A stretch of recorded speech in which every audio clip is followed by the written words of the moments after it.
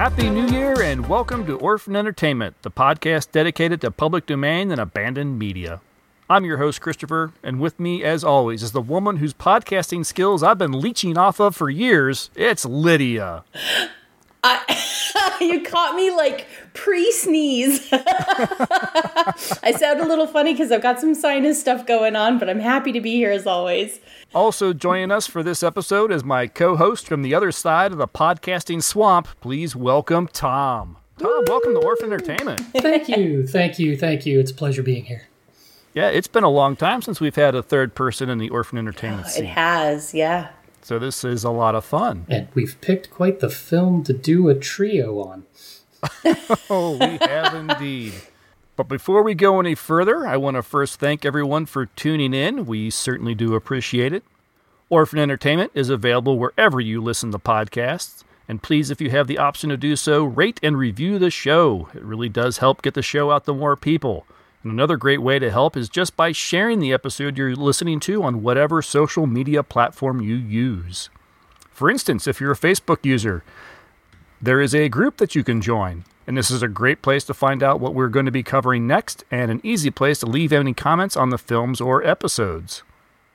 We have a YouTube channel where you can watch many of the films we've covered here on the show. Just search for Orphaned Entertainment. And of course, thanks to the over 3,000 subscribers of that channel, we really appreciate it. And for everyone who comments on them, thanks for the upload. You are welcome. If you would like to email us with any comments, suggestions, or feedback on this or any episode, please type or record a message and send it to orphanedentertainment@gmail.com. You can find all these links on our webpage, orphanedentertainment.com. With that, let's listen to one of the 5-minute mysteries and a promo for another podcast. And when we return, we will wade into the murky depths of the bayou and try to survive the attack of the giant leeches. Another 5-minute mystery.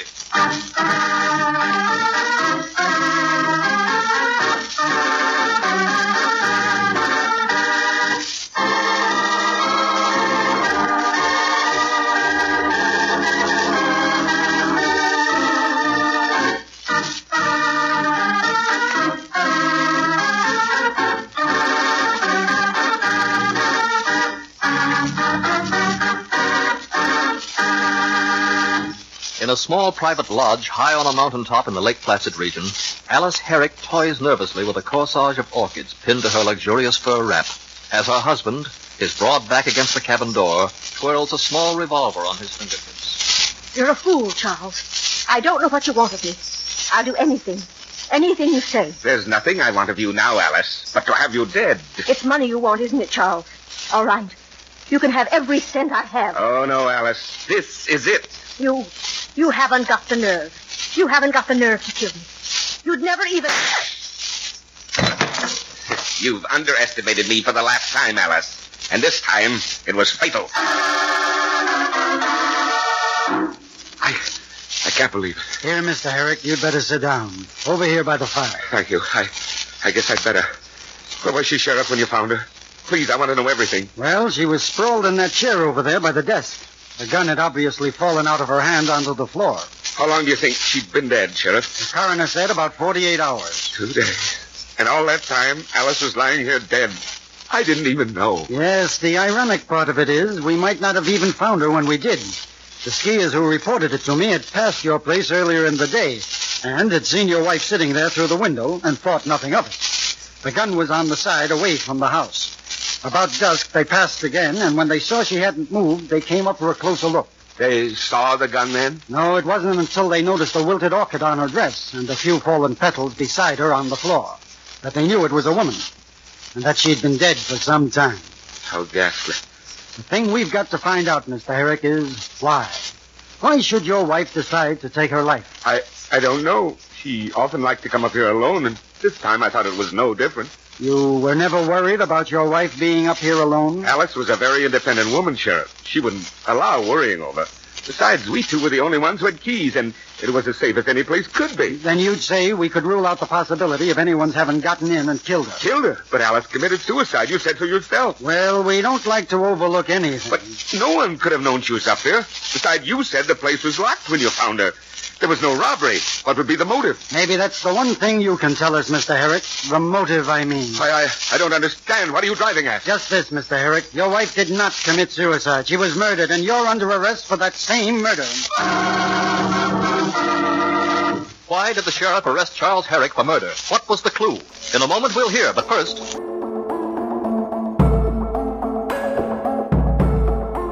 We let things pile up in the DVR.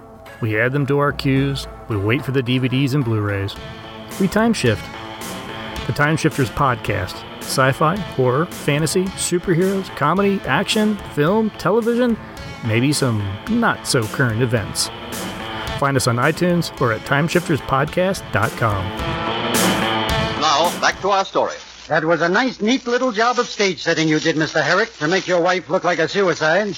Gun carelessly dropped under her lifeless hand, wilted petals fallen from her orchid corsage, but no one else could have gotten in because the door was locked, and the only other key with you. A perfect suicide, except for one thing. You shouldn't have been so exacting as to have strewn fallen petals from your wife's flowers, Mr. Herrick, or didn't you know orchids do not shed their petals?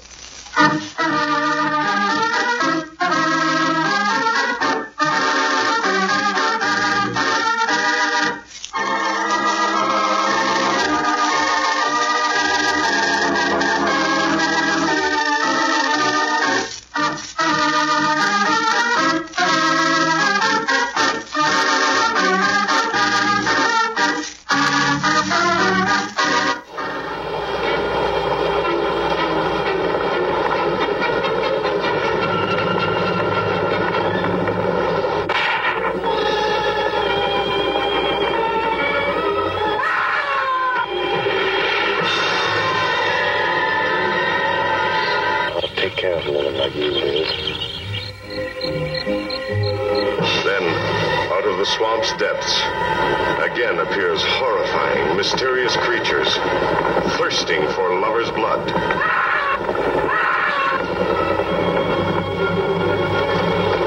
What are these giant mutations whose attack on people sends the whole countryside on an endless search? Whatever killed those people is still in that lake, and it's going to take more than dynamite to get it out. And then brings them back to life to gratify their distorted desires.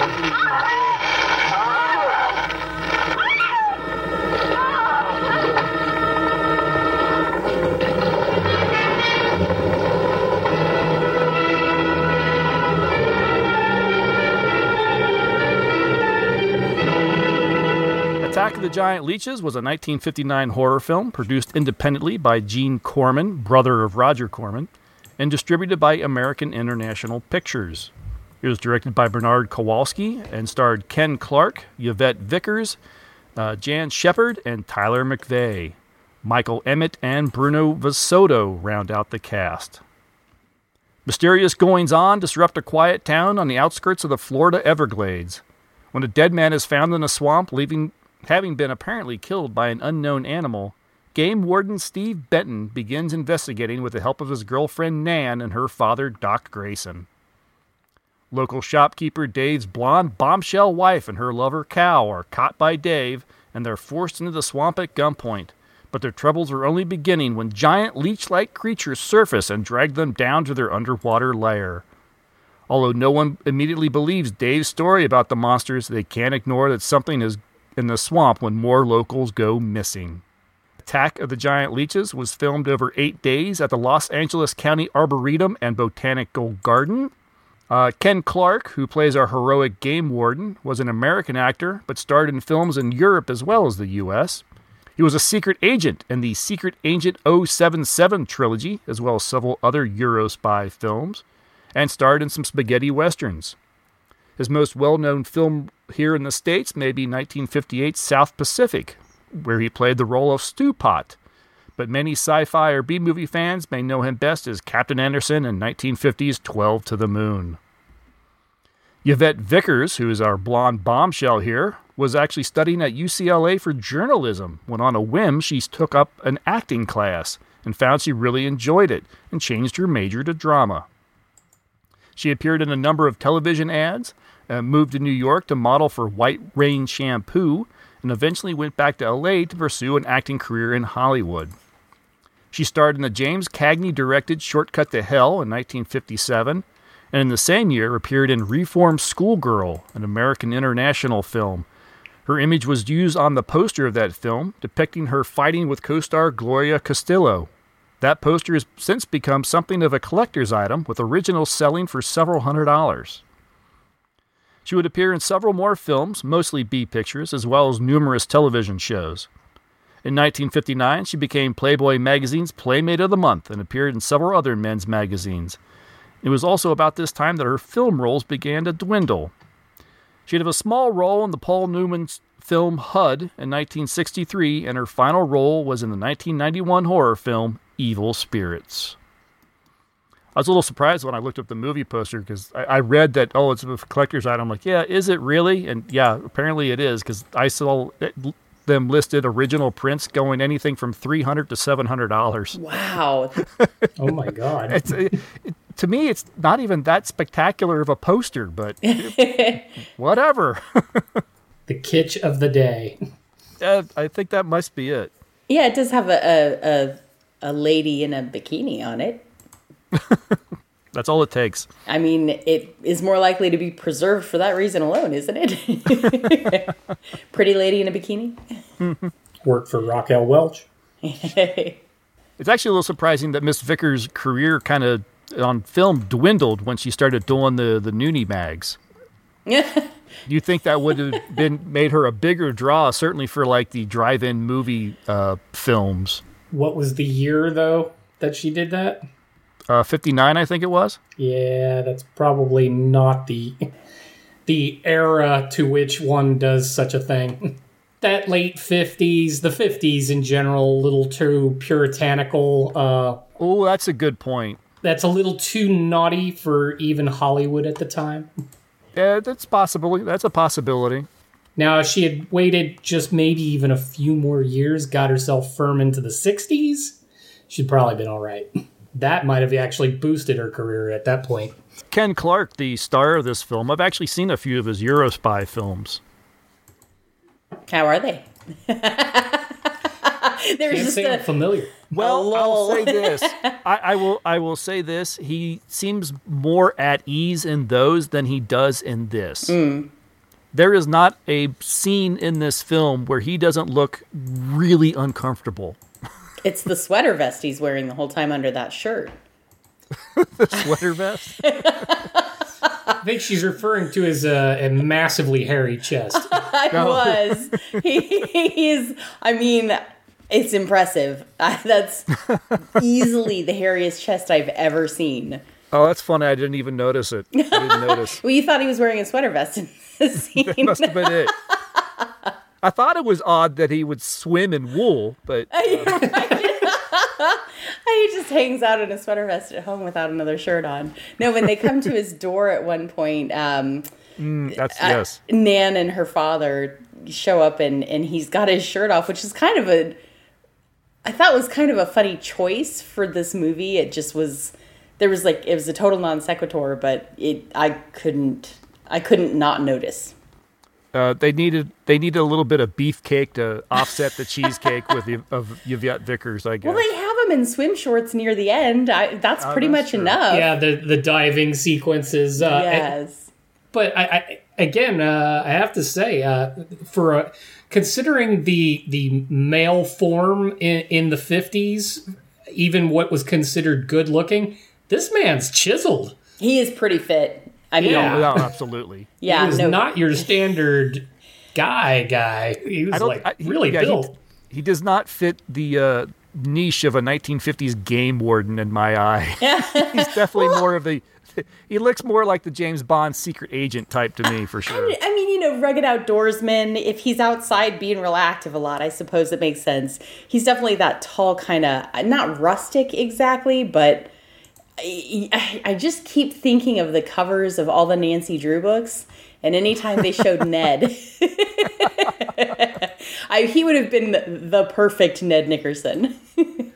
I thought this was a little ahead of its time too, because Ken's role, he's kind of an eco warrior in this. I mean, he was fairly hardcore on how the locals should be treating the wildlife and the environment in general. No, it is true. He was definitely taking his job very seriously. You just hit on something really clever. I wish I had thought to look up what was going on in Florida around this time to see what kind of headlines were popping up and what was to do with alligators and all that. You have to imagine that Florida was becoming more of that retirement kind of vibe around this time, less of the hillbilly kind of group of people that, they call them the swamp people. That term is still around. They call them swamp people, but then they're also like town folk. And it'd be interesting just to see, okay, so why did they hit on a game warden? There must have been something going on at the time where that had to have come from something, but I didn't think to look it up. Next time. Yeah. Considering that the film was filmed entirely in California, I think this is a lot of I think this is what Florida's like. Well, I mean, that's why there were so few gators, really. Had nothing to do with the leeches. Yeah, but how about that 30-second explanation for where the leeches came from that had to do with the rocket tree work Cape in Canaveral. Florida. Yeah. Atomic power at Cape Canaveral during love that. They use atomic power to start the launch of those vehicles. I'm like, no. I think it's funny that they put that in at all because clearly it was not central to the plot. They needed a very quick, what the hell, why do these things exist? Which is really weird because at this time atomic energy is the future, and so it's very straight. And that's interesting. You commented about him being an eco warrior, and then they're making commentary about atomic launches creating what with maybe it really was well ahead of its time. Maybe this is a genius film. Here's the thing. I kind of like this one. Okay. Well, it's funny. Lydia and I, Orphan Entertainment has not covered a lot of these 50s B-movie monster flicks. We've done That's our job. Yeah, that's now. That's more Time Shifters thing. That's my lady jam. I love a good monster film. Totally love one. But on occasion, when we do get one, one we did recently was The Brain That Wouldn't Die, with Jan in the Pan. Jan in the Pan. With Jan in the Pan. And we found a lot in that where we felt like, in different hands, that film could have been the film to change the direction of horror. And it missed, and it had to wait for Night of the Living Dead before things really started changing. This one, it has some horrific qualities, but I don't think it's of that. There's nothing.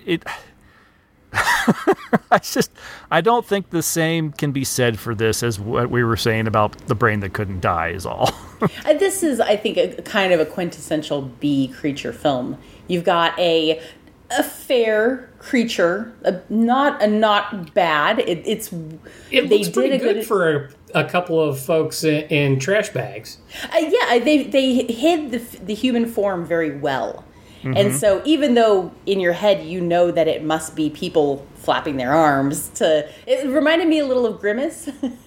Yes. A little bit. Not very much, but a little. No, I understood. But they did a good job of hiding that obvious human form. And I couldn't believe there was actually, I thought for a 50s movie, a significant amount of blood. The whole time the leeches were feeding on their captives, there was kind of a significant amount of blood showing up. Seeing those scenes down in the little underwater cave with the leeches and the victims being kept alive to be used as effectively food trough. Yeah. It's vampires. It is pre-Interview with a Vampire level feeding, which is that kind of deep.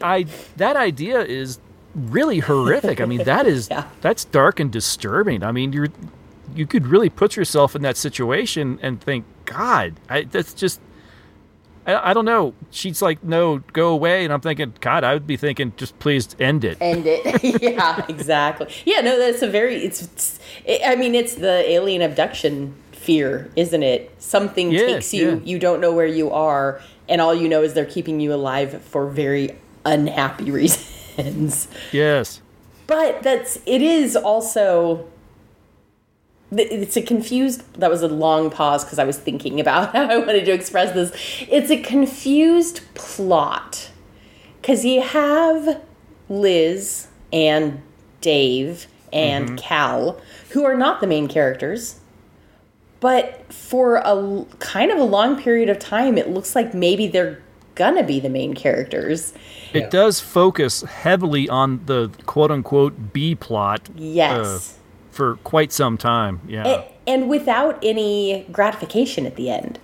It's weird. It's almost like they were like, well, it's too short of a movie with only one group of interesting people. So let's have two groups of interesting people. But then, unfortunately, all of the real human interest is in the Liz, Dave, Cal triangle, and none of the human interest is in the Steve, Nan triangle. So it really doesn't matter. You're like, yay, they won, but Not that you particularly want, Liz and Dave and Cal to survive, but at least you're a little invested in their history. You find out so much about Liz's history in this that you think, okay, she's going to make it, because even though you don't really like her, you know too much about her for her to just be, an inconsequential character. But in the end, she is completely inconsequential. So I feel like it's a confused plot. It feels like they took all of the effort of bringing interest to the characters to the wrong characters. There should have been the other side. Yeah, our heroes, which I guess you could consider Steve, Nan, and Doc, are completely milquetoast. Yeah. I mean, they're very, and actually super confusing, because you get Steve and Nan at the beginning deeply in love while they go and free hurt otters, and the 1 second that Steve tries to do his job by telling her father that he's not going to blow up the lake, she is out. She is done with him. I'm sorry, Doc, I can't do it. I have to do it myself. Wouldn't want to have to arrest you, Doc, but I will if I find you near the preserve with any explosives. Steve. Sorry, Nan, that's the way it's got to be. Steve's right, Nan. It's his job to protect wildlife. What about human life? 3 people have been killed in that game preserve. Doesn't that mean anything to you? Nan, try to understand. If I could be sure something in the swamp was responsible for those deaths, I wouldn't hesitate a minute. We've been together the last 3 days. We didn't see a trace of anything unusual. Not so much as a suggestion of any form of life unknown to us. Steve, something killed those people. All right, I'll admit Sawyer's death left a lot of questions unanswered. But you can bet your bottom dollar the other 2 died from Dave Walker's shotgun. Do you really believe that? Figure it out, Nan. Walker admitted chasing his wife and cow into the swamps after he found them together. He shot them and he tried to place the blame on Sawyer's DTs. If Sawyer had told of seeing purple giraffes with polka dot tails, Walker would have claimed they did it. Wait, what? Well, and I was like the opposite way. He was like, no, I'm not going to throw dynamite in. And she's like, well, I think you're wrong. And he's like, clearly you have no he Jon Snow'd her. You know nothing, Jon Snow. And she was just like, what is it was a bizarre dynamic. The later, when she really has the hissy fit about the dynamite, he actually lays out a fully logical reason why this is not a thing that we don't jump to this. That is the absolute last. We have other stages to go through, and she was having none of his logic. Look, there are 2 bodies we know for sure down there. Maybe 4. They've got to be brought up. Wait a minute. There are no alligators in that part of the swamp, right? So? No sign of any fish or snakes? No. Well, what are you getting at, Doc? Well, there goes your argument about setting off a dynamite charge underwater. You'd bring the bodies to the surface. Get it out of your mind, Doc. I'm not using any explosives as long as there's another way. Why must you be such a... Stubborn pighead? Exactly. I'll tell you why. Number one, there's bound to be some aquarian life in that section, even if the bigger forms have abandoned it. Explosion underwater would destroy every living thing and wreck what nature took years to build up. Number two, I'm paid to prevent the useless slaughter of wildlife. Number three, I'd have to get authorization. And to get that authorization, I'd have to come up with a heck of a good reason. Satisfied? Finish up, Dad. I want to go home. So, yeah, I mean, it's kind of like that's supposed to be your hero crew, and they're not likable. They're really not. They're, I mean, was it just me, or was the early passionate kiss between Steve and Nan a little... You mean the way that their faces meet and then kind of start to trail off to the sides because they're not actually... It's like they were buttered up and they hit and slid. And they missed, yeah. Swing and a miss. Yeah, I didn't think about it at the time, but yeah, that's exactly what it was like. Yeah, I've seen other kisses kind of like that from movies of that era because I don't know if there's a reason for it. Like bad technique. That's the reason for it. Because it could be as simple as they have zero chemistry and Yes. they are also both bad kissers. Exactly. Yeah, Liz and Cal did fine, I think. Yeah, I've always wondered if there's sensors with a stopwatch just off camera. And they're like, oh, their lips are touching. Oh, sorry, too long. And that's why they have to slide off to the side. You know what? It was reminiscent of Jack Palance trying to kiss the love interest in the Dracula movie that he did. But at least he had a decent reason because he had those chompers in his mouth at the time. So he's like, my lips are numb. These I don't know what these two's problems were.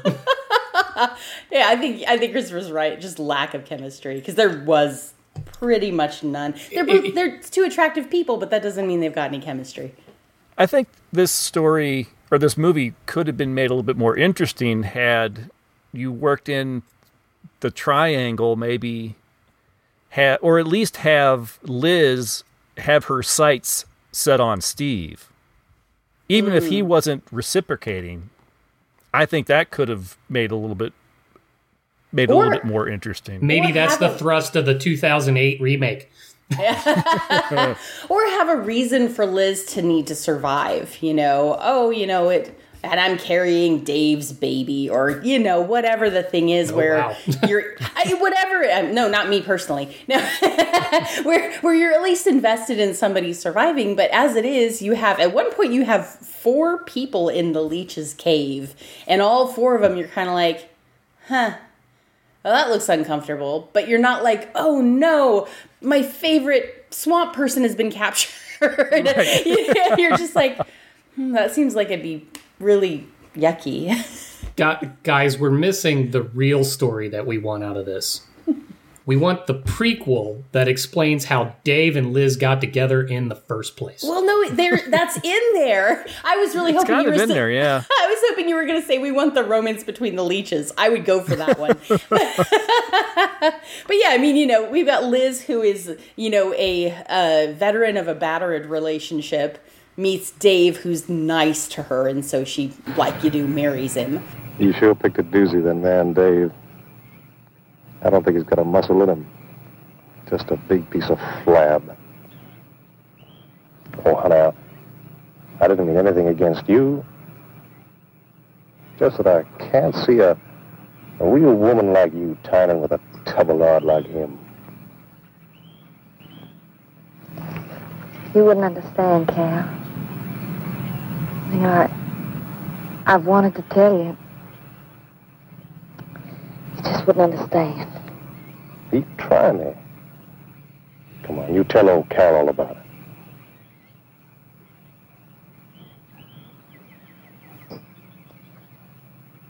You wouldn't think bad of me? Crazy.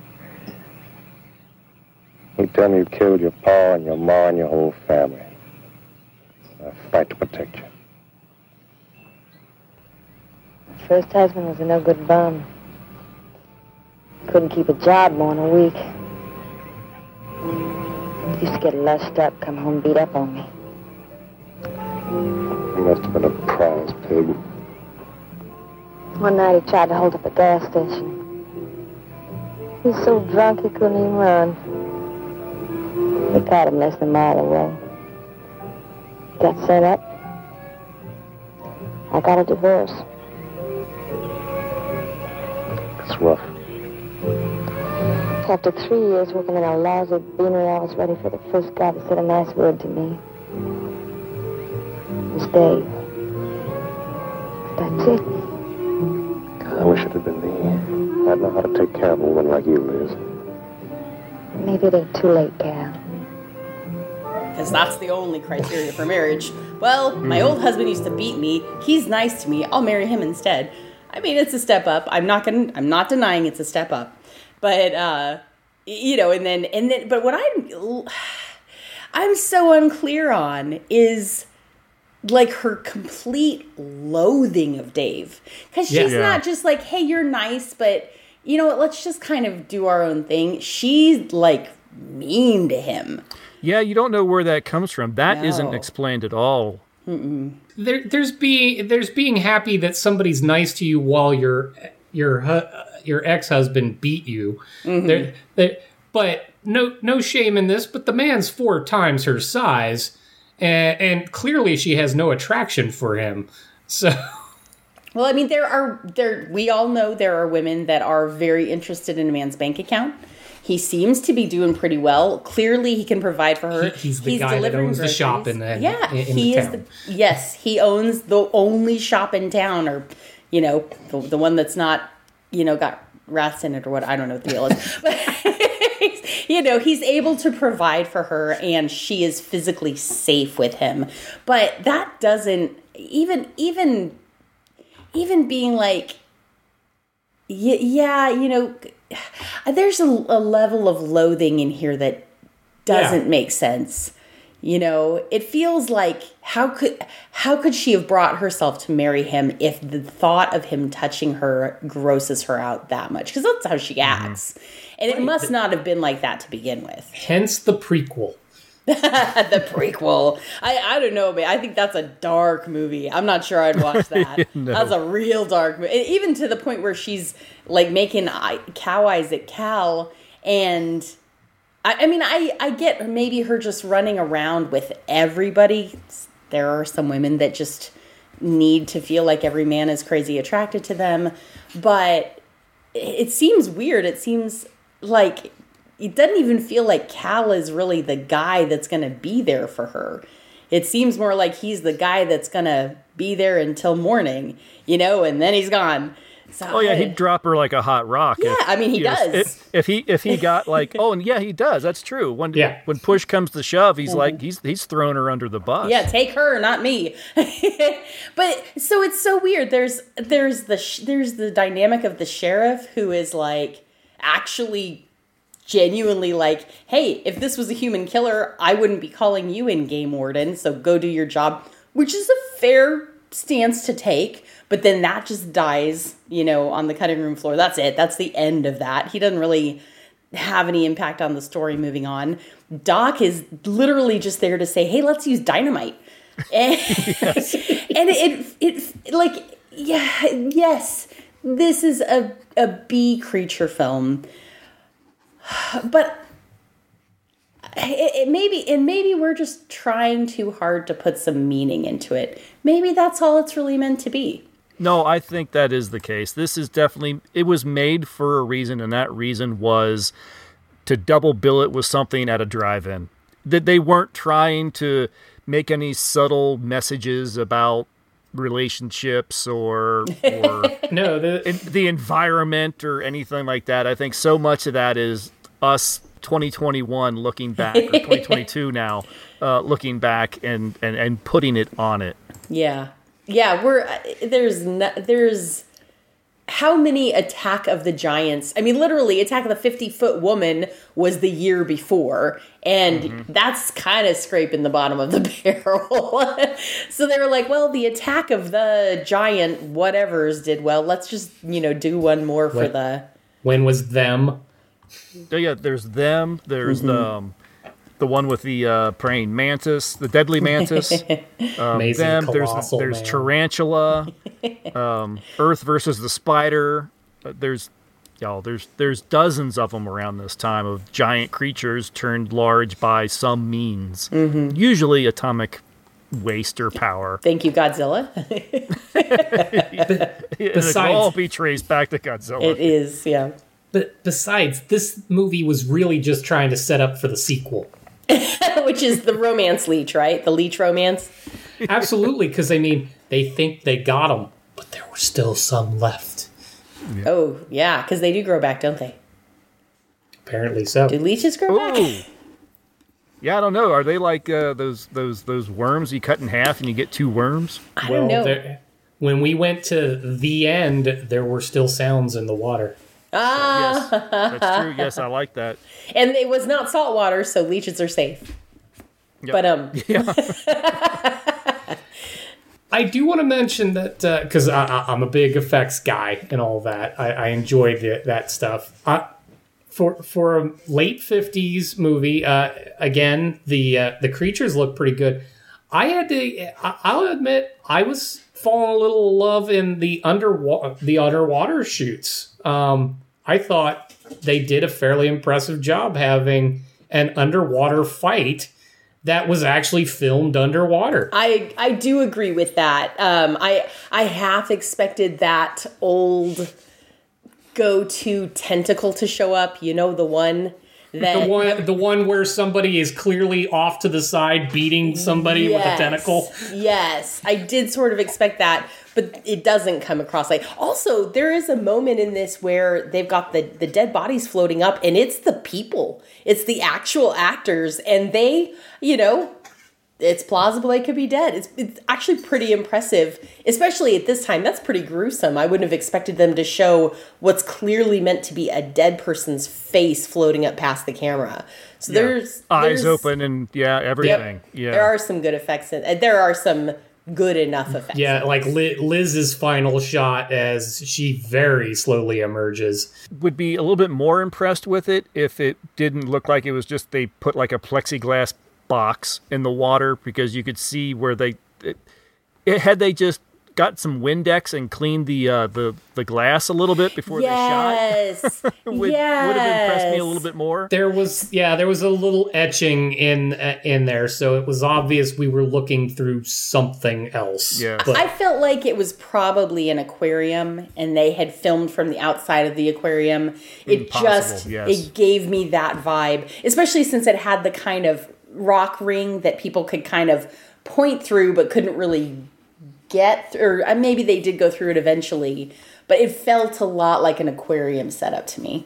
Yeah, I mean, I've seen worse underwater filming. So I mean, the fact that they even tried in a film like this, I think, is pretty impressive. Mm-hmm. They didn't have to go to the old, I'm going to get an aqualung and go down. They didn't have to do that. Exactly. They could have found a way to move to the well, I guess that was after the dynamite, but there was a way they could have avoided that. Oh, they could have, Moonscape kind of done it. I'm underwater, slow motion, pretending I'm in water. Fill the room with a little bit of smoke and have everyone move slow. Yes. And get some plastic plants that look like maybe they're seaweed. Yeah. So it is, I think it is. Hang everyone on wires. Right. If even that, if not just, make slow, big steps, exaggerate. Have you got your weighted boots on? Sure do. Right. Exactly. So no, I do agree with you. There was some additional effort made to this. And I think the costume for the creatures is a good example of that. It really does. I like the look from when they were in the shots are all too brief, but when you see them just sort of just below the surface, kind of doing their little slither through the water. Yeah. That was really impressive. Well, and when you're having the underwater fight sequence, we see as much of one as you're ever going to, and it is under the... Whoever's in the bag is under the water in the bag and moving it around. It was fairly impressive. I mean, and I just took a look quickly. IMDb estimates that they only spent $70,000 to make the entire film too. So I realize that's figured they made that in 1958, maybe early 59, because it was released in October of 59. So that's only about $600,000 today. That's not a whole lot of money. Yeah, $500,000 a lot of money for a feature film. So I would say that all that money's on screen. Mm-hmm. Yes, I do agree with that. I do wish they could have spent a little bit more and put this one in color. I would have really liked to have seen this in color. Yeah, I could see it being, especially with some of the day for night shots where it would have been nice to have seen a little more clarity, a little more detail. Not because it's very rough. It's actually pretty clean, the copy I was watching. Mm-hmm. But yeah, it could bring in a little more interest. I'd love to know what color the original leeches were. I just assumed they were dark green and light green, but maybe they weren't. Yeah, wasn't the one guy that saw him and took a shot at him say it was there some sort of gray color or something? So maybe it was a dark gray or almost black is kind of how I would picture him. Just Yeah, they might have had to have done a little bit more in the costuming because I know they could get away with what they got away with because it was black. Yeah, that's a fair point. I'm just looking at the poster again going, yeah, it's pretty bland, I guess. I mean, it could have been like purple and stuff, but... Right. Yeah, you're talking about some of the day for night shots. I actually I don't know if they did this for this reason, but one of the things that always bugs me is day for night shots is when people go around with like flashlights. You can barely see them because it's day for night, so you can barely see the flashlight doing anything. Mm-hmm. So in this, they used torches, which showed up so much better on the film. At least you could see them, yes. Yeah, and it sold the whole day for night. I really thought that was a... Better than some. I hope that was a actual decision for that reason. I wonder. That'd be interesting to know. I definitely had moments where I expected them to pull out pitchforks and start chasing the monster, But it felt a little retro in a Frankenstein sense. It did. And also, I mean, you got to admit, torches, lake. Not the best lighting choice, but no, it did show up, and I noticed that too. You are right on that point. Yeah, I wonder what the game warden would have thought. He doesn't like dynamite in the lake. What would he have thought if one of those torches got dropped and set the whole damn place afire? Now we all know that Steve wasn't a particularly good game warden because at one point while standing outside, there is clearly a monkey screeching in the background. Caught me off guard. I'm like, they're supposed to be in the Everglades. And Steve wasn't like, what the... Where the hell's the monkey coming from? I was going to say, he's not a very proficient gun user either, because when Liz screams and he rushes over and she, huddles up against him, he's pointing his gun right at her. Oh yeah! Oh my God, I almost forgot about that part. Yeah, she's all cuddled in and the barrel is pointed right up her nose. And I was like now, does he think she did that to that guy? Or I'm really confused right now. Oh yeah, that was a moment. I can't believe I forgot that one. That set me off. I'm like, dude, what the hell? By him carrying a handgun as a game warden, you would think he'd have a rifle or... Where's his rifle? Yeah, or a, oh gosh, what's it called? A tranquilizer gun or something like that. Because they had tranquilizers back then. He's met a gator in a dark alley on too many times. He's carrying it from his other movies, from those Euro spy movies. He's like, oh no, I got a gun. I'll just bring it. You guys don't have to provide me with one. That was a revolver. It came from his Western. Steve, that's not really what... No, it's fine. Trust me, nobody will notice. Another thing, they're down in the Everglades. The whole place is in the swamp and everything. And, of course, they used the reason that you don't see any gators is because of the leeches are in the water. So that makes sense, but still, I'm amazed that there's no stock footage of gators in this film. Yeah. Well, okay. Amazed or impressed? A little bit of both, maybe. Because from the Corman family, the fact that he showed restraint, and didn't was kind of actually cool. Oh, what was I watching then that had gators in it? It wasn't this. I think you're right, but I had a moment where I was like, wait, there were those two alligators. No, not in this film. No, it was. I think I just pegged what it was, but we'll leave that for the other podcast. Well, and I guess the reason they really couldn't do it is they really wanted to hammer home that these creatures were chasing or destroying. Oh, yeah, we're the apex predators around here, and we are coming in the middle of it all. We don't know when they moved in, but we are sometime after they've taken up residence in this swamp. There's one comment, too, where Stephen, I almost called her Jan. Stephen Nan, Jan in the Pan, Nan in the Pan. Steve and Nan are talking, and he says something about, I think your father can't be right. We haven't seen any indication of alien creatures. It's a liberal use of the word alien. Yeah. But they could, I felt like that was a moment where it could have become like, ooh, leeches from outer space. That could have added an interesting twist to it. I'm writing that down. Leeches from space. Tom's just cracking up. I'm glad that amused you. I want to see that movie now. I think we all do.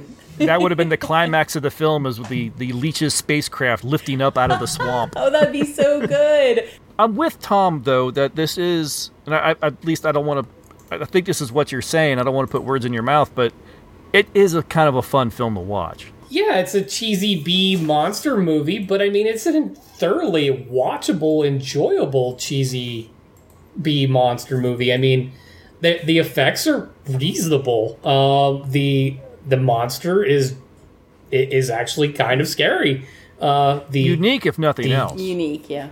Yes, exactly. And the way in which they kill is actually fairly creepy. It all works. Yeah, there's that one shot where you can clearly see on somebody's face that the leeches have been, feeding off the guy's face. And I mean, it's a pretty gruesome wound.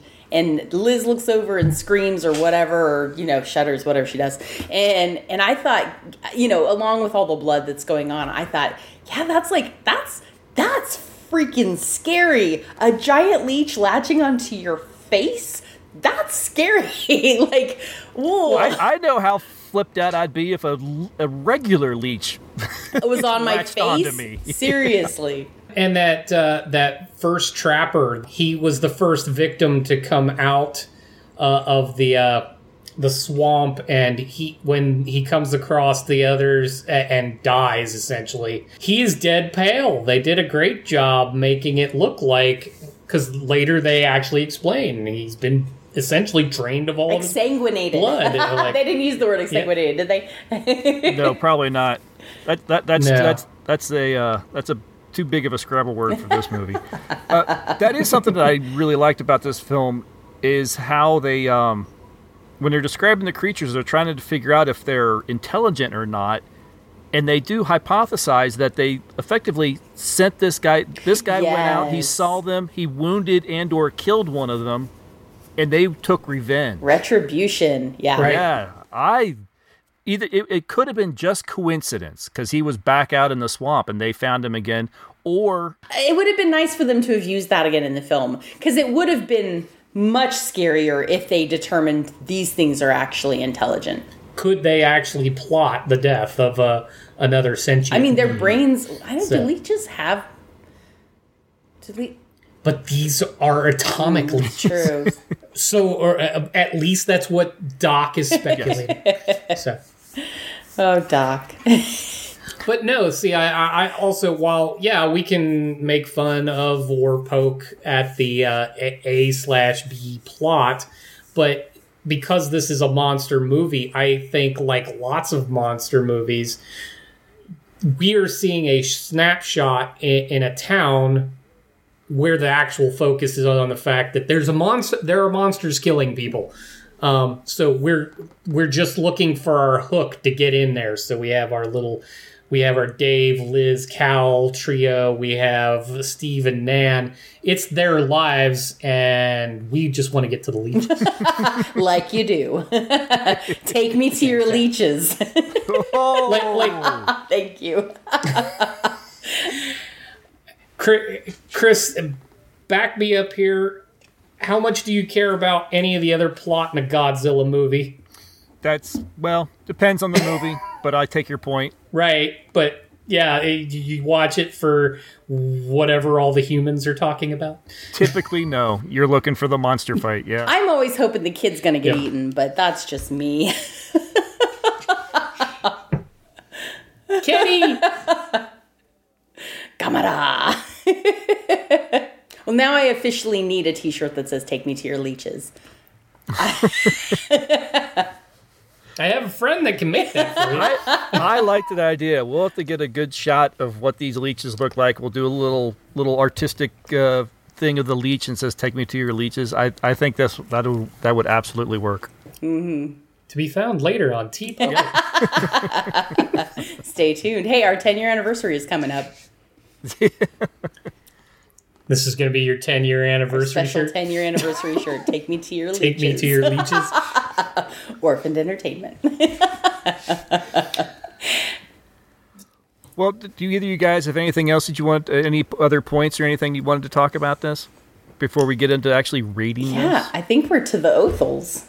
Yes. Tom didn't discuss it with you earlier, but here in Orphan Entertainment, we do have a rating system that we put on our films. We call them the Othel rating system. 0 or 1 Othels are avoided at all costs. And 5 is you need to watch this. You need to go out and watch this film. Mm-hmm. So since you're our guest, we're going to put it to you first. This is your prize for being on Orphan Entertainment. You get to go first and declaring, where would you rate this on that scale? I'm going to go with a solid 3 right there in the middle. I mean, it's worth a watch. If you miss it, your life will go on. We won't come find you. No, but I mean, yeah, this is worth a trip to it. It's not fantastic, but it's a lot of fun. All right, Lydia, what do you think? I am going to also not go with a 3. I'm going to say 2.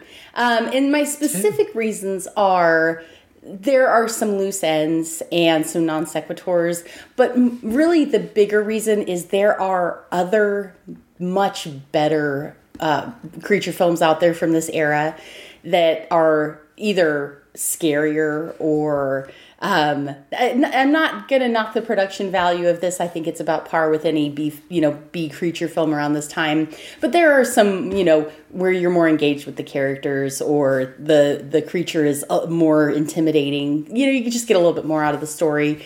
So if I were going to tell you have to watch a creature film, this would not be it. And there's just enough, I think, I could go with a 2.5. Typically, we will do sometimes a half. So I'd be comfortable with a 2.5 rating. A 3 might be a little more than I'd be willing to give it, but I wouldn't get into a knife fight over it or anything. I certainly don't fault Tom for going for a 3. I think I'm more in Lydia's camp on this one because it's the sort of film that. Yes, it's an enjoyable B movie, but not everyone's... It's an enjoyable B movie for people that enjoy B movies.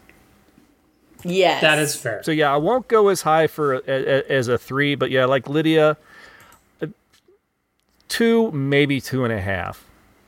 So a solid 2.6 with an infinity bar over the top. Between the three of us, the average is 2 2/3 Othels. I'll give you a good 2.7354. 12.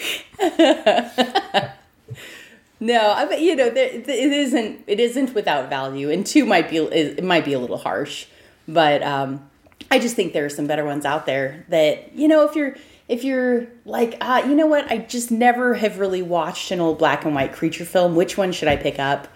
I think there's a list before you get to this one. Yes, yeah, this will be a little further down. Well, I guess that will probably do it for this episode. Thanks, everybody, for tuning in and listening. And Tom, thank you very much for joining us and having fun with this film. It was a pleasure. And, 3 O-fillets still, or whatever you call those. I'm still going with it. That's fine. No, I'm happy. And Lydia, thank you very much for joining. Thank you. Hey, I'm, always happy to come up with a clever tagline. That was my contribution She earned this her episode. pay this month. My massive paycheck. Take me to your beaches. Absolutely.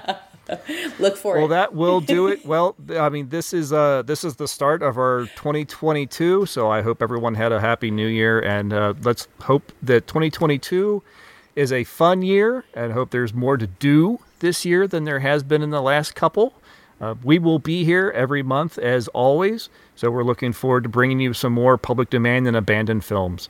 That's going to do it. Thanks very much for listening. Bye. Bye. See ya.